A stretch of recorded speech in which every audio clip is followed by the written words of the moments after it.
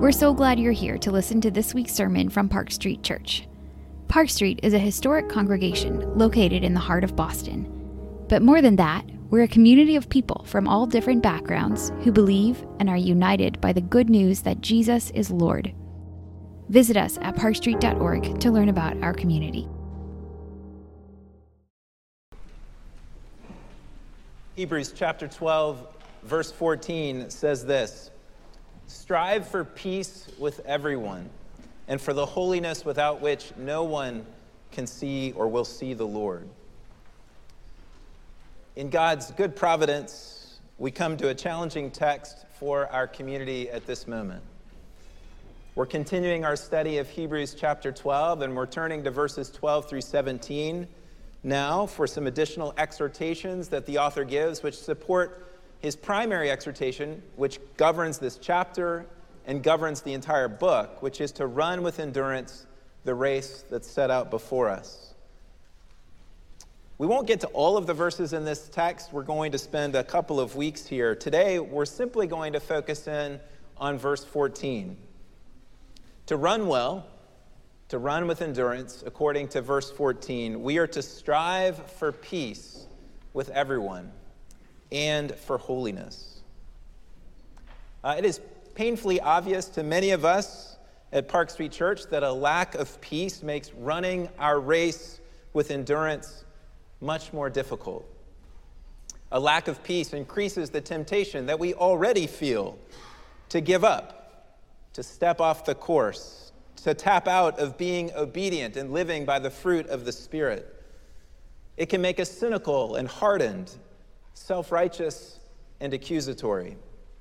The enemy of our souls knows this full well. The picture that I want to give you is that of a beehive. Imagine a well-functioning colony of bees living peacefully and productively, going on about their life together, who are interrupted by a devious teenager who runs up to and grabs and then shakes the hive, shattering the peace and sending the colony into a frenzy. Bees buzzing around everywhere, angry, disoriented, and eager to sting. Maybe that picture hits a bit too close to home. Most of you are aware that we are navigating some difficulties right now as a church body. There have been tensions among staff, tensions among elders, tensions between committees in this church, and tensions among congregants. The annual meeting coming up in a few weeks will feature a contested election, which has much at stake for the future of our church. The hive, indeed, has been shaken. To those of you who are new or relatively unaware or are just visiting or tuning in from hundreds of miles away, I want you to know that even as we as a church are experiencing conflict, I want you to know that Jesus is still here, that God has not forsaken this body, and that his healing power is unleashed even in times like this, and that we as a community, as we yield to Jesus, can learn much from God through trial and conflict, much that can transform us and make us more fit instruments of his love and healing and grace in the lives of others. There is, and I think I can say this, and certainly I can say it of my own heart, there is a transformation going on, and though it is not easy, though it's not comfortable, though in a very real sense we would rather not be going through this, this is the race set before us. This is the opportunity that the Lord has given to us as a church body. I've refrained up to this point from addressing these challenges from the pulpit, and I don't plan to do so regularly, but there was absolutely no way I thought I could faithfully handle this text, particularly verse 14, without addressing them. Back to verse 14. Strive for peace with everyone, and for the holiness without which no one will see the Lord. Let's think about the word strive for a moment.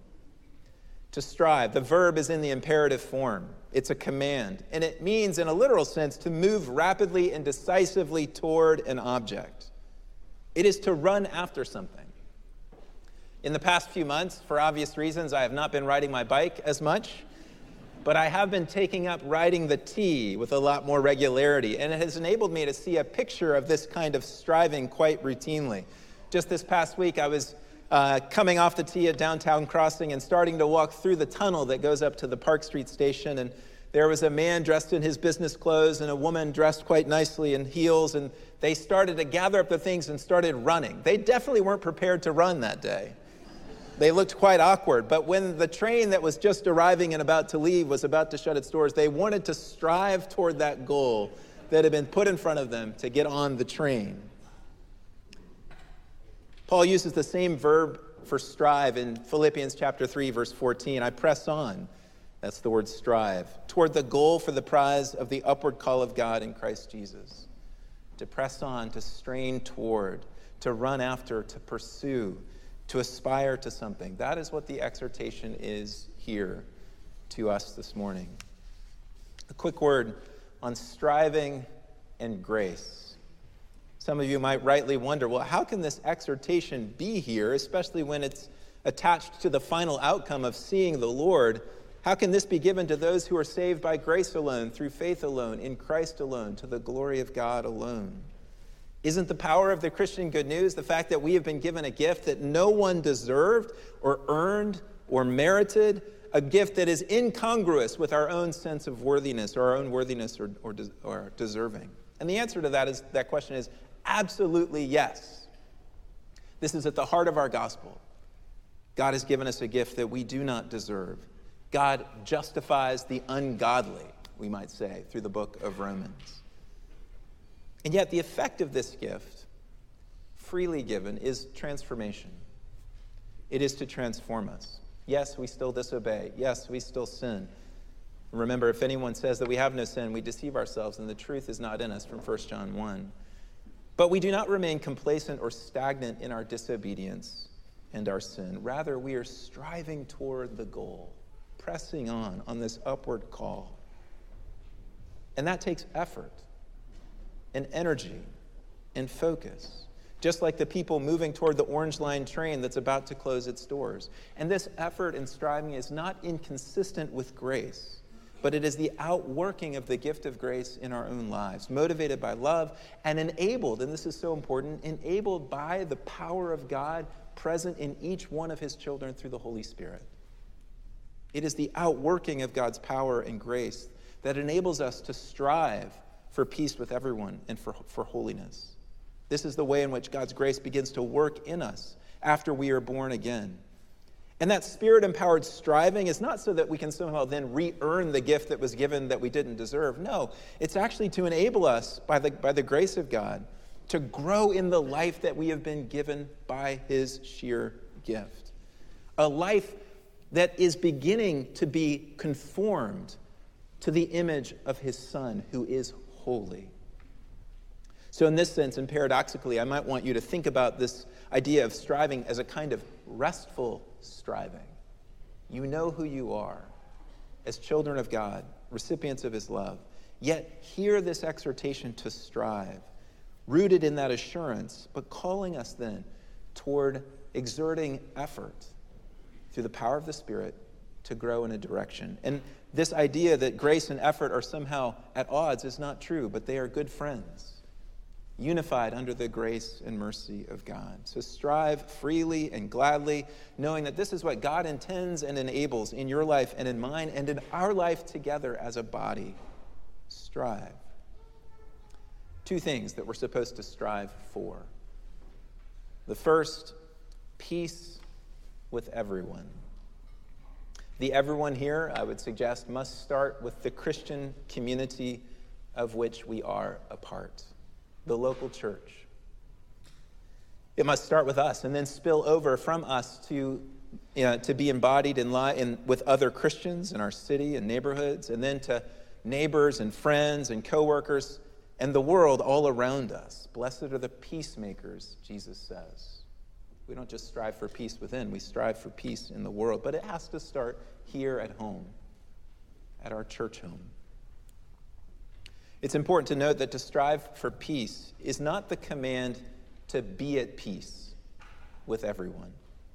If we were commanded to be at peace, that would place peace above truth and love in a way that the scriptures do not do. To strive means to do everything that you can do as far as it depends on you, without compromising the call to truth and to love, to live peaceably with all. Here I'd like to cross-reference to Romans chapter 12, verse 18.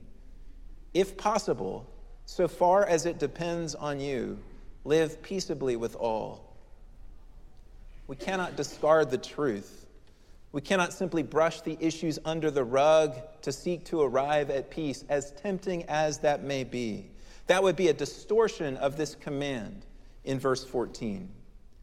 And we must be careful in our desire for conflict to go away that we do not short-circuit the necessary steps for genuine biblical reconciliation and peace, which it can be very tempting to do.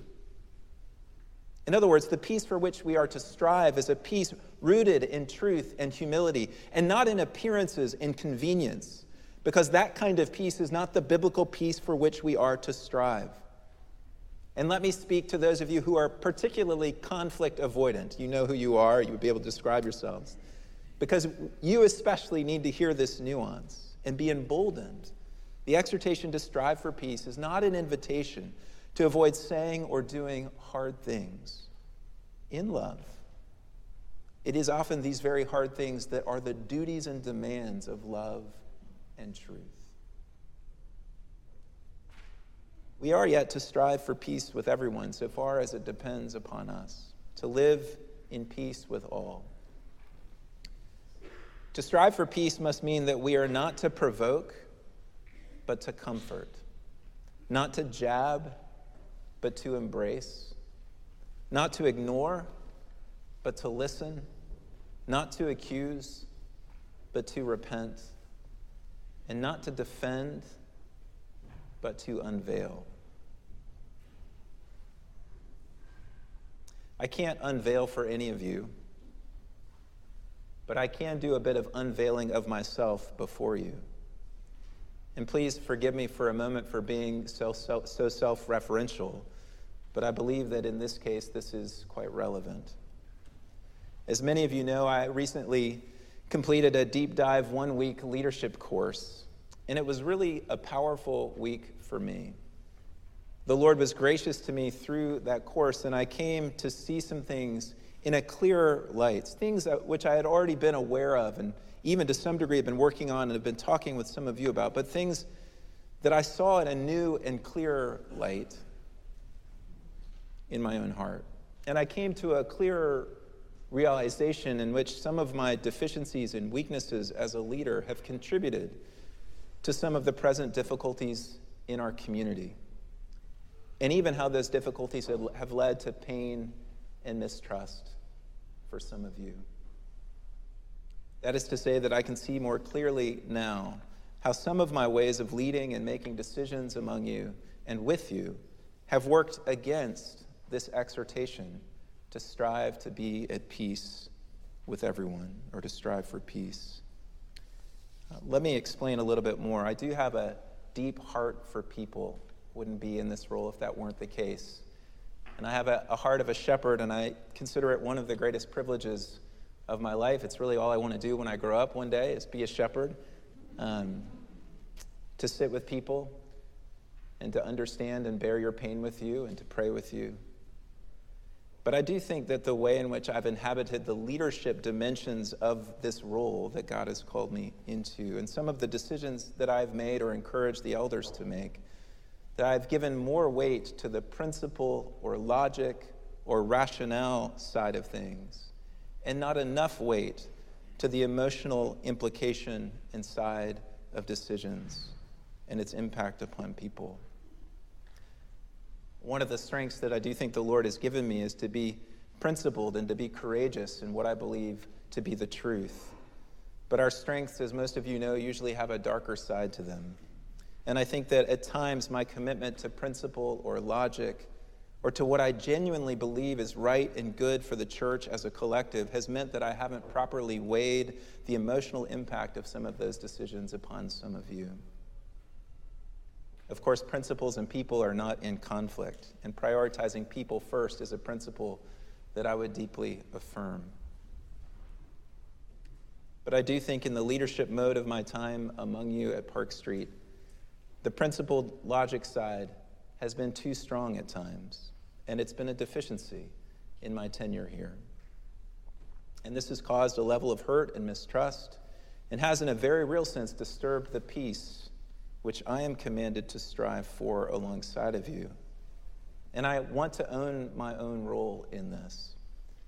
And I believe again that I've seen the texture of the onus of responsibility for some of our present lack of peace that I bear in a new and deeper way as a result of my week away. And I am really genuinely grieved by this, and I am sorry for this, and I want to confess it before you and before the Lord, and to say to you, particularly if you're one for whom this has caused pain or mistrust, that I would welcome the opportunity to talk with you directly. I'm still exploring this with Jesus, but I suspect there may be even a level of pride, a sinful pride, a stubbornness at the bottom of this, a pride that I know that this is right or that is right, whatever the cost may be. A pride that has led me not to really listen to and to onboard the input of others in the way that I should. And that pride buried deep within is something that the Lord is still working on and rooting out of me. It can be disguised as well-intentioned obedience, courageous obedience to what is right and healthy, which is a genuine part of my heart and my motivations. But I think the Lord is helping me to see that sometimes it's just prideful clinging to my perspective or opinion. And there is a difference that has an impact upon our peace. To say again what I said to you during our October 8th meeting, I am a sinner saved by grace, a work in progress with a lot of room to grow.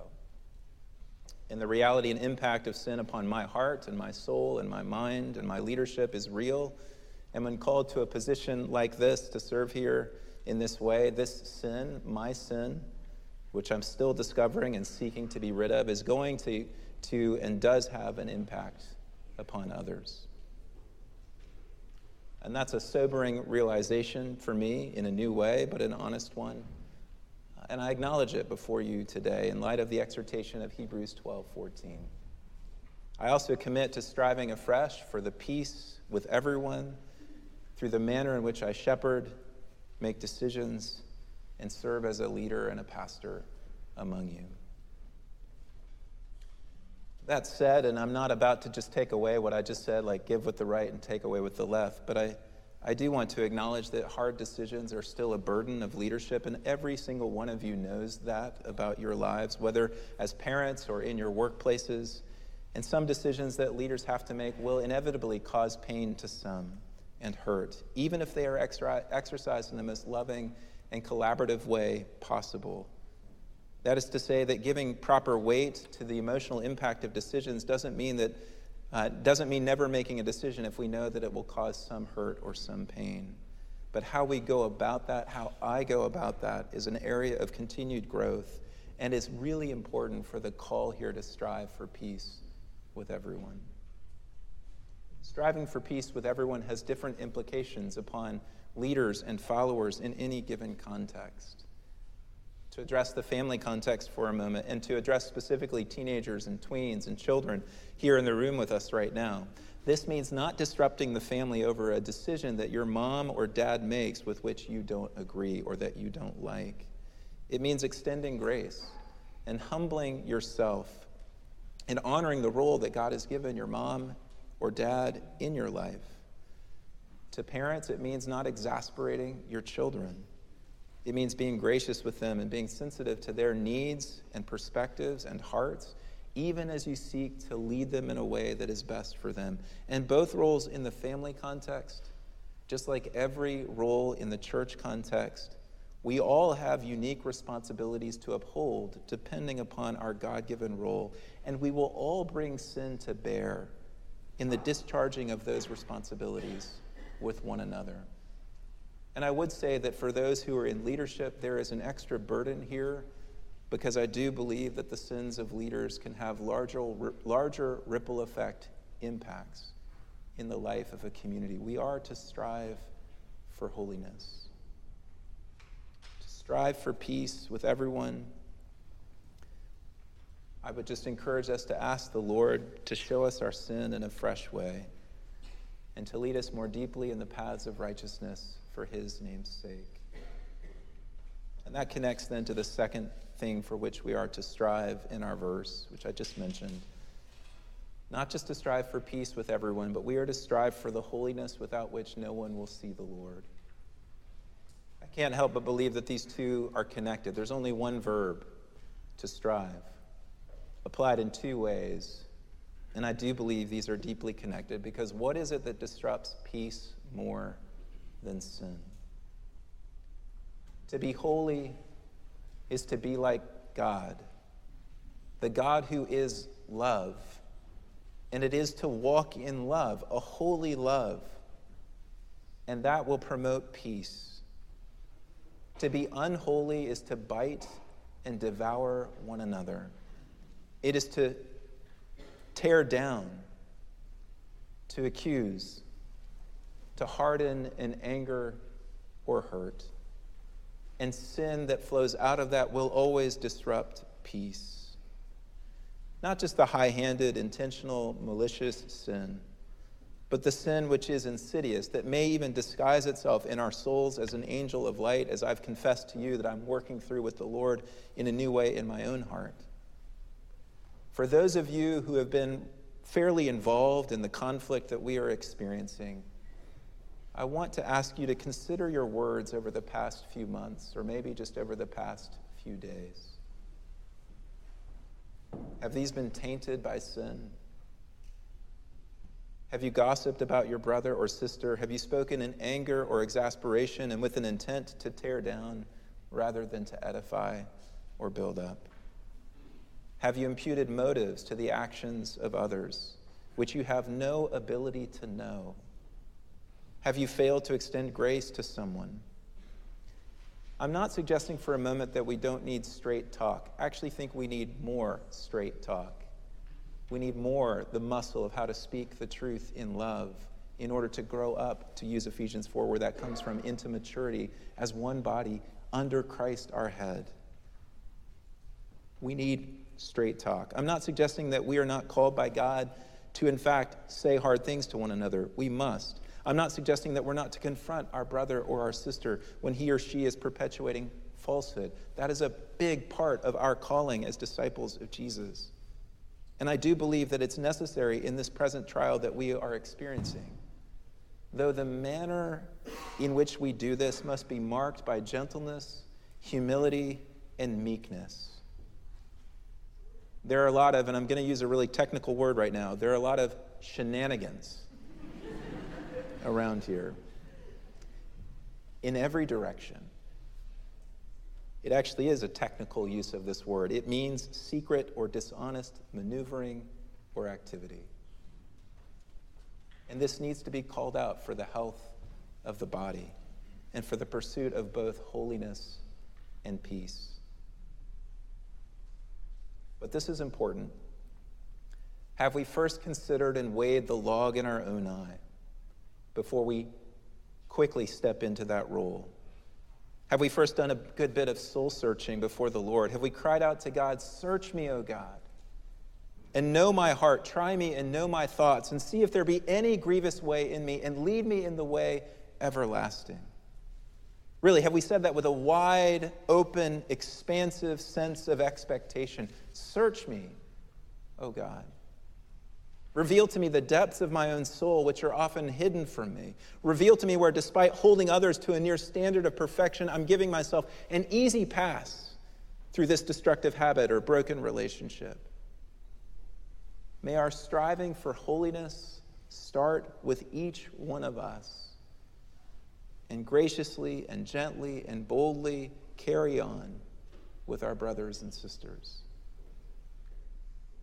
Where we can go wrong so quickly and so easily, especially in times of conflict and tension, is that we let the conflict, the disagreement, the perceived injustice, the confusion, the disorientation, the frustration, the hurt, the pain, the anger, we let all of these things give us a green light to engage in words and actions that we would not otherwise engage in.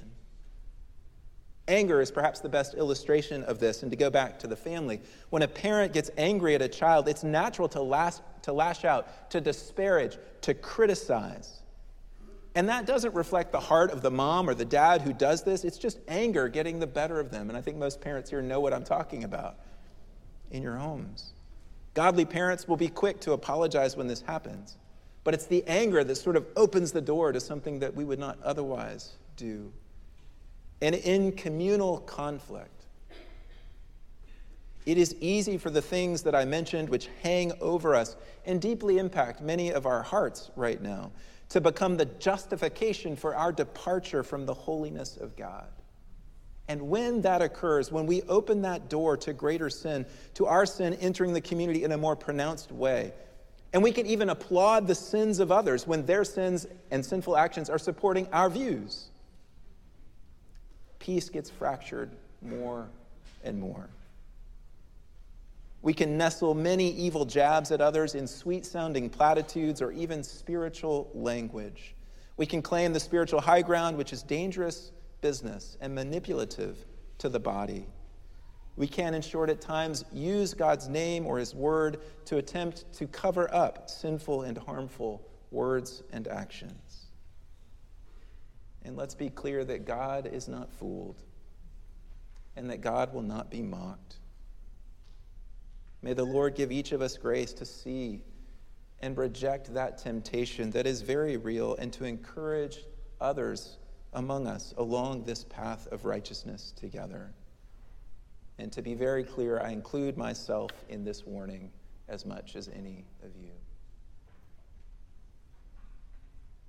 To say that this holiness is required to see the Lord is a reminder that the miraculous life of God in us, if it is truly of God, is to begin to enable our lives to correlate to the character of the life-giving God himself in all circumstances. When the heart has been transformed, then out of that heart will begin to flow the holiness of God. Not by any means perfectly, not necessarily immediately, but over time and as a result of God's ongoing grace working deeper and deeper into the fabric of our souls. And that grace working in us is manifest even in the ongoing striving that we are exhorted to here toward peace and toward holiness. And maybe this is just a bit of preacher's license, but let me suggest to you that perhaps this reality of not seeing the Lord is not just about what will happen at the end on the day that Jesus returns. Because when we sin and when we break and hurt the community of God's people, we often just evoke more responses that lead to more sin, and it becomes a deadly cycle or a spiral downward. And nonetheless, each of us remains individually responsible for our own actions, even as sin begets sin. But my contention here is that when this happens in a community, instead of seeing the Lord, what do we see? We just see the flesh. We see the enemy. And sometimes we're the ones to put him on display. So this idea of seeing the Lord, it hinges even in the present day upon our striving after this peace and this holiness together. The dangers and disastrous effects of sin lead the author of Hebrews to continue in verses 15 through 17. I'm only going to just briefly say something. We'll come back to this later. But to describe a watchfulness against sin in the Christian community that is to be a hallmark of the Christian community. If we are to run with endurance, these things must not be indulged. They're part of what we must remove by the grace of God, the sin that clings so closely, that's hindering our running with endurance. And each of them in this little section is rooted in an experience of the Old Covenant community of God's people. Notice verse 15 for just a moment. It doesn't say that you fail to obtain the grace of God, but it says, see to it, watch out, be careful that no one fails to obtain the grace of God. That means you and everyone else around you. We are to be on watch for ourselves, yes, but we are also to be on watch for one another. Because your sin and my sin can cause great harm to us, yes, personally, but also to us, the community, to one another. So we are to be on watch. We need to rebuke, to be rebuked and to rebuke, to confess and to acknowledge, to receive the with grace the confessions of others as well, and to extend grace to one another as we seek to fight sin together. And this is what makes a community in Christ different from any other community: forgiveness, grace, humility, meekness. And even now, even in this moment, the Lord Jesus Christ is giving us a great opportunity as a church to be brought low, to own our own brokenness and sin,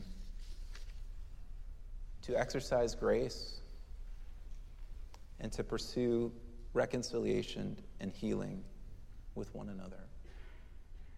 This is to grow in holiness and peace as a body. And this is my prayer for us as we navigate this challenging moment together. Again, if you're new here, welcome. But my invitation to you is to join us as we, a broken body of people, all of us works in progress, seek to press on toward the upward call of God in Christ Jesus. And not one of us knows how to do that right now. But we know who does. And he's the one that we invite you to join us to follow, to serve, to get to know, to honor, to love, and to reflect in our words and actions, even now. So let's strive. As an act of the grace of God at work in us, let's strive together for peace with everyone, especially with one another, and for holiness. Let's pray. Before I pray, I want to take just a little time in silence to allow you to be attentive to the Spirit's working in your own heart right now.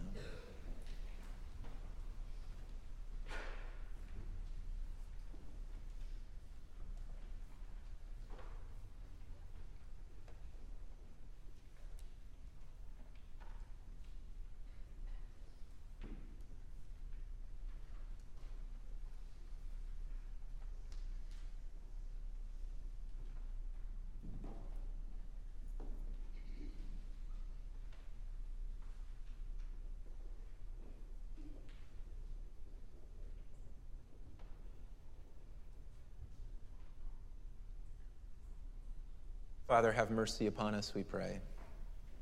May none of us be like the Pharisee who says, I thank you, Lord, that I am not like other men. I pray that we would have the heart of the tax collector who cries out to you, have mercy on me, a sinner. Lord, we plead with you from our place of need that you would restore peace and that you would begin in each of our own hearts that work. Lord, we pray that you would teach us all that you have to teach us right now. And we pray as we walk through this season together that you would be glorified and honored as we strive for peace with one another and as we strive for holiness. Lord, have mercy. We pray in Jesus' name.